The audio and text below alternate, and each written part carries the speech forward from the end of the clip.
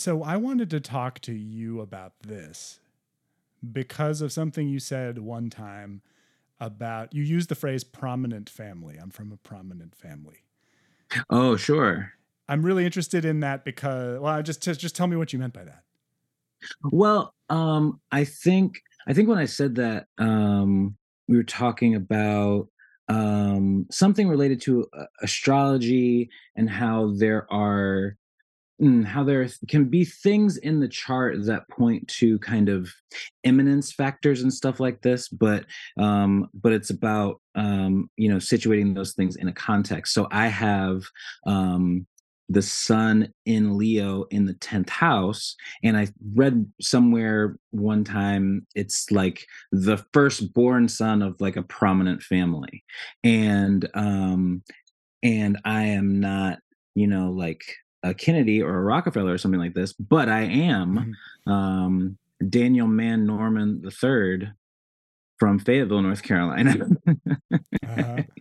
And where I'm from, my family is quite prominent. There's I mean, we're not like super wealthy or anything like this, but in the Black community in Fayetteville, I want to say the biggest church in town is called Lewis Chapel Baptist Church. And my grandparents started going to that church when it was a tiny little one room kind of church house in the, I want to say this is like 1973, 1975, something like this. And now it is this Mhm. massive thing. And because my grandparents have been members since the very beginning, my grandfather is a deacon. They also had, five kids, and their children were very popular. So just around Fayetteville, even when I haven't been home in a while and I tell someone my name, everyone kind of stops and they're like, "Huh, you're Uh-huh. Deacon Norman's grandson? Huh, is Dan Norman's your father?" And yeah, it's a weird thing. There are things that are nice about it, and there are things that are strange about it. Mm-hmm. I mean, the reason that jumped out to me so much is because the contexts are slightly different, but like I have a similar background. I'm one Mm, more generation removed from it than you are. My father is the one who is really in your position as far as the family goes. But like sure. uh, being from a prominent minority family in a small southern town Yeah. like is a remarkable thing and well, that's given rise to a lot of really interesting conversations between the two of us about the similarities and differences Yeah. in where we're coming from. But one of the most important similarities, I think, is that we both have families of our own now, Yeah. and like forgive me if I'm speaking for you too much, but I feel like another similarity is that we aren't raising our families uh, the way we were raised per se. Yeah, 150%. And that's hmm. And that's funny. It's like I mean, well, one thing is like I'm on the other coast from my family. All my family's back in North Carolina, and I'm out here in California. And my family, particularly the Normans, were not happy about my moving to California. Uh-huh. They were very much against it up until like a couple of days before I left. Like they were not feeling it. And so yeah, I've definitely felt not just doing it differently in a, part of it is, I don't know, it feels sort of, there's a mixture of rebellion and there's also a mixture of like rejection, Uh-huh. um that is that is hard to reconcile. And then now, as as we're doing the family thing, as the kids are getting older, all of a sudden, like people always say, it's like the voice of my father, the voice of my grandfather, the Uh-huh. voice of my grandmother, they're all coming out of me as I'm talking to the kids, Yeah, so yeah, like yeah. trying to do it differently, but there's also an extent to which, you know maybe I can't, or maybe I shouldn't. I wonder how much, you know When I think about like ancestors, um, and I think about, the way that, certain familial patterns will repeat themselves, and I see myself, living some of those out. But then, perhaps there are also some of those things that are good, or at least like innate. Like maybe there is something about the way that I'm raising my kids that is just like the way that my people raise kids, Uh-huh. in a sense, because a lot of it is instinctual. um but I don't know.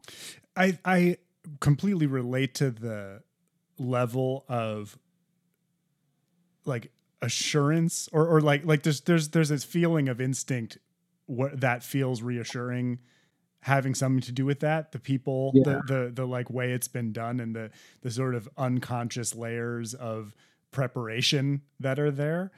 Right. But I also uh both of us like do some work, some spiritual work to actively contact those ancestors and try and learn things from them.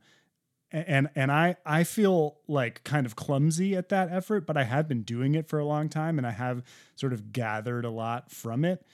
One of the things that it's become a two-way conversation also for me, that like I'm doing things quite differently in certain ways, and like telling them that has been important for me, and sort of freeing myself to do what I do as a parent, and as a member of a family and a community. I would love to hear how the conversation goes on your end, and whether there's any of that two-way communication, and what you have to say to your own ancestors. It can be, there is a bit of a two-way communication. I think that there is something about, hmm I think that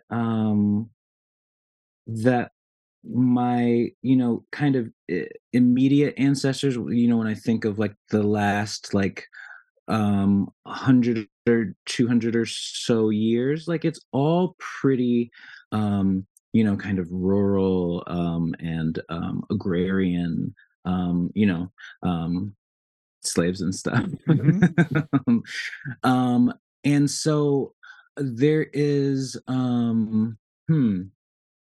I think that there is a certain amount of, um, how do you say? There I feel like what I get from them, or what I'm, you know, trying to learn from them, or trying to kind of tap into, is that sense of having a strong kind of home base upon which, lots of different things can grow. You know what I mean? Looking, but doing like that kind of, genealogical research, and realizing that people are having, they're 12, 13, 14 kids. And so this idea of cultivating a space that can sustain, um you know, disparate interests, people kind of doing different things, is a thing that makes sense to me.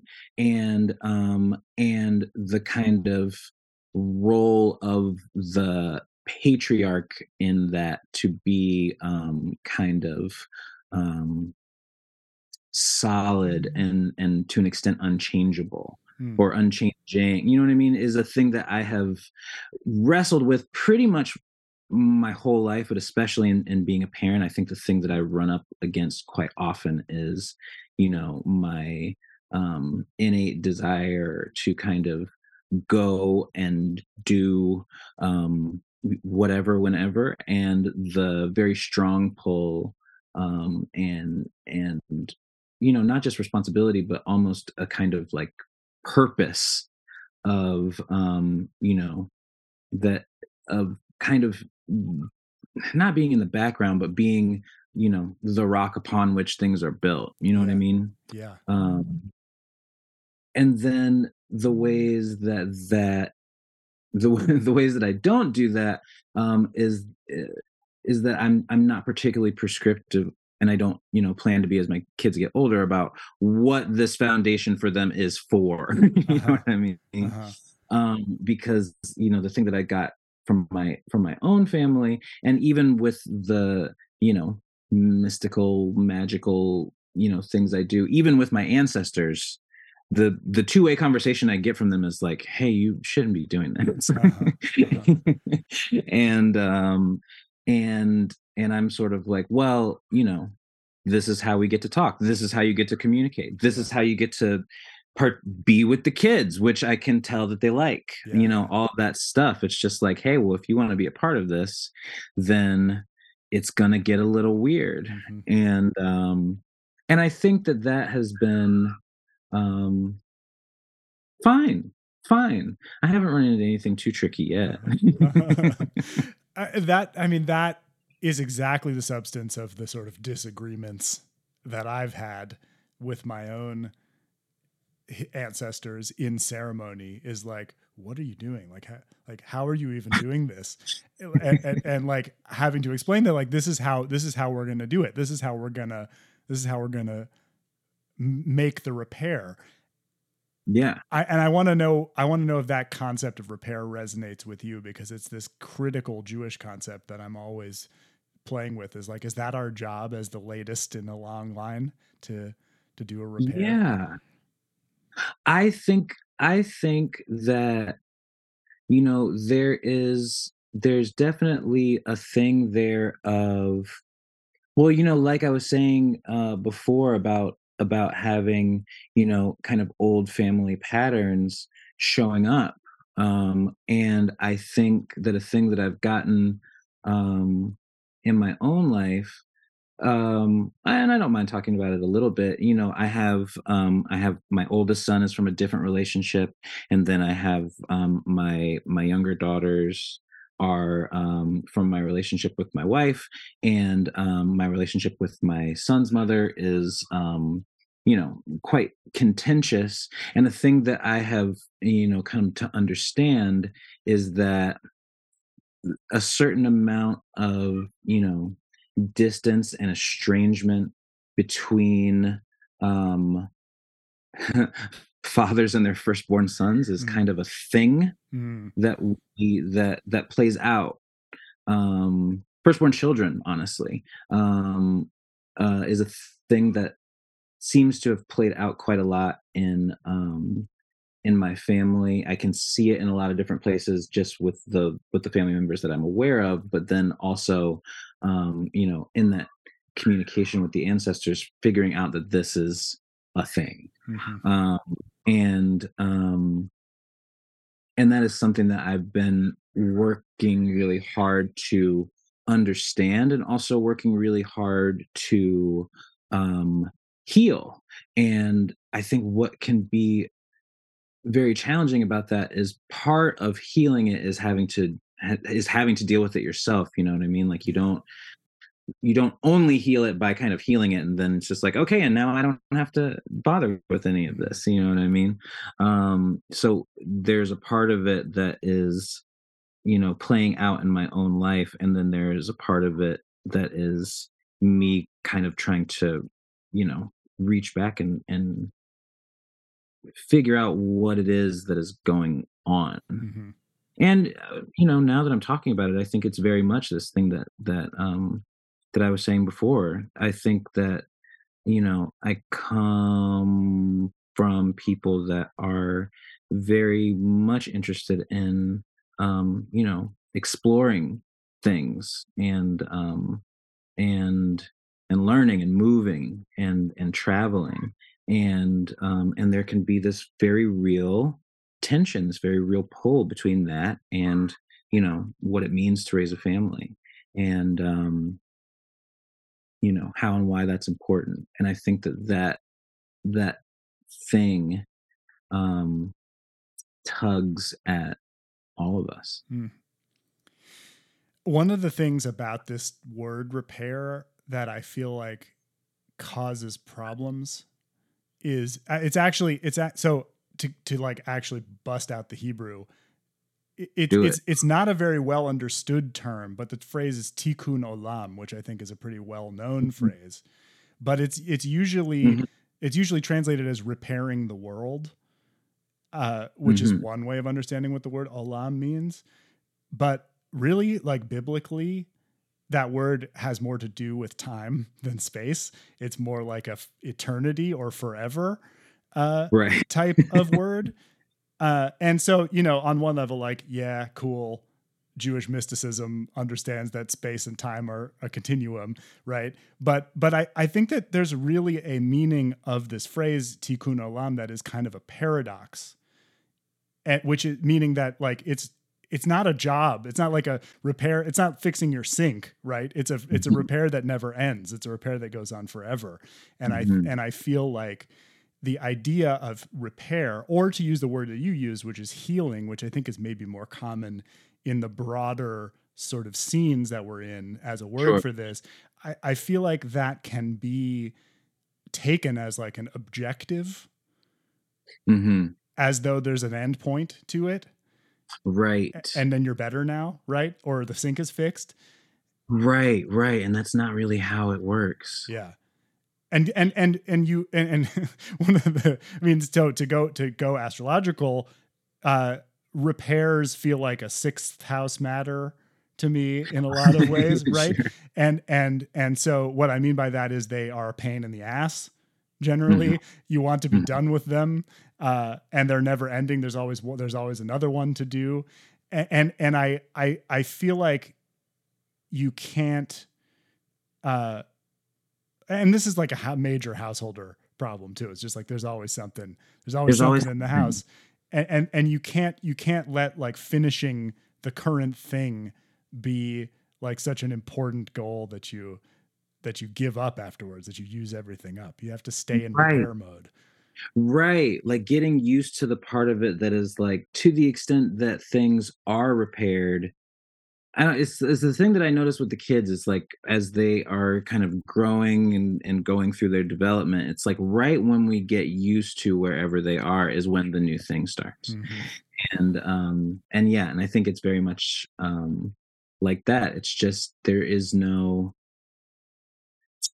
end. I mean, that's and I think that's the thing of tending, Uh-huh. um, to your family, tending to your ancestors, um, it's not so much a transaction. Even and I think, like, sometimes it can be, like, sometimes you're just like, "Hey, man, I need some help." And sometimes, and that's, in the spiritual world and in the mundane world. Like, sometimes I've got to call my dad and ask him for some cash, and that's Mm-hmm. okay. Mm-hmm. um, but the yeah, there's something about the ongoing nature of it that I think is really beautiful, and also maybe terrifying. I don't know, there's something about wanting to be um done. I mean, is the householder thing is is that thing of, like, well, no, like, we're doing Yeah. it. um yeah, I was listening to the Justin Sledge from Esoterica's very long Kabbalah lectures, and he gets into Tikkun Olam, Mm-hmm. and that thing of kind of right practice being the thing that does the repair. And that makes sense to me. um I find that maybe even more I find that maybe even helpful, just in terms of, I don't know, it's a thing of how you are doing things, and not necessarily what you are accomplishing by doing them, that makes the difference.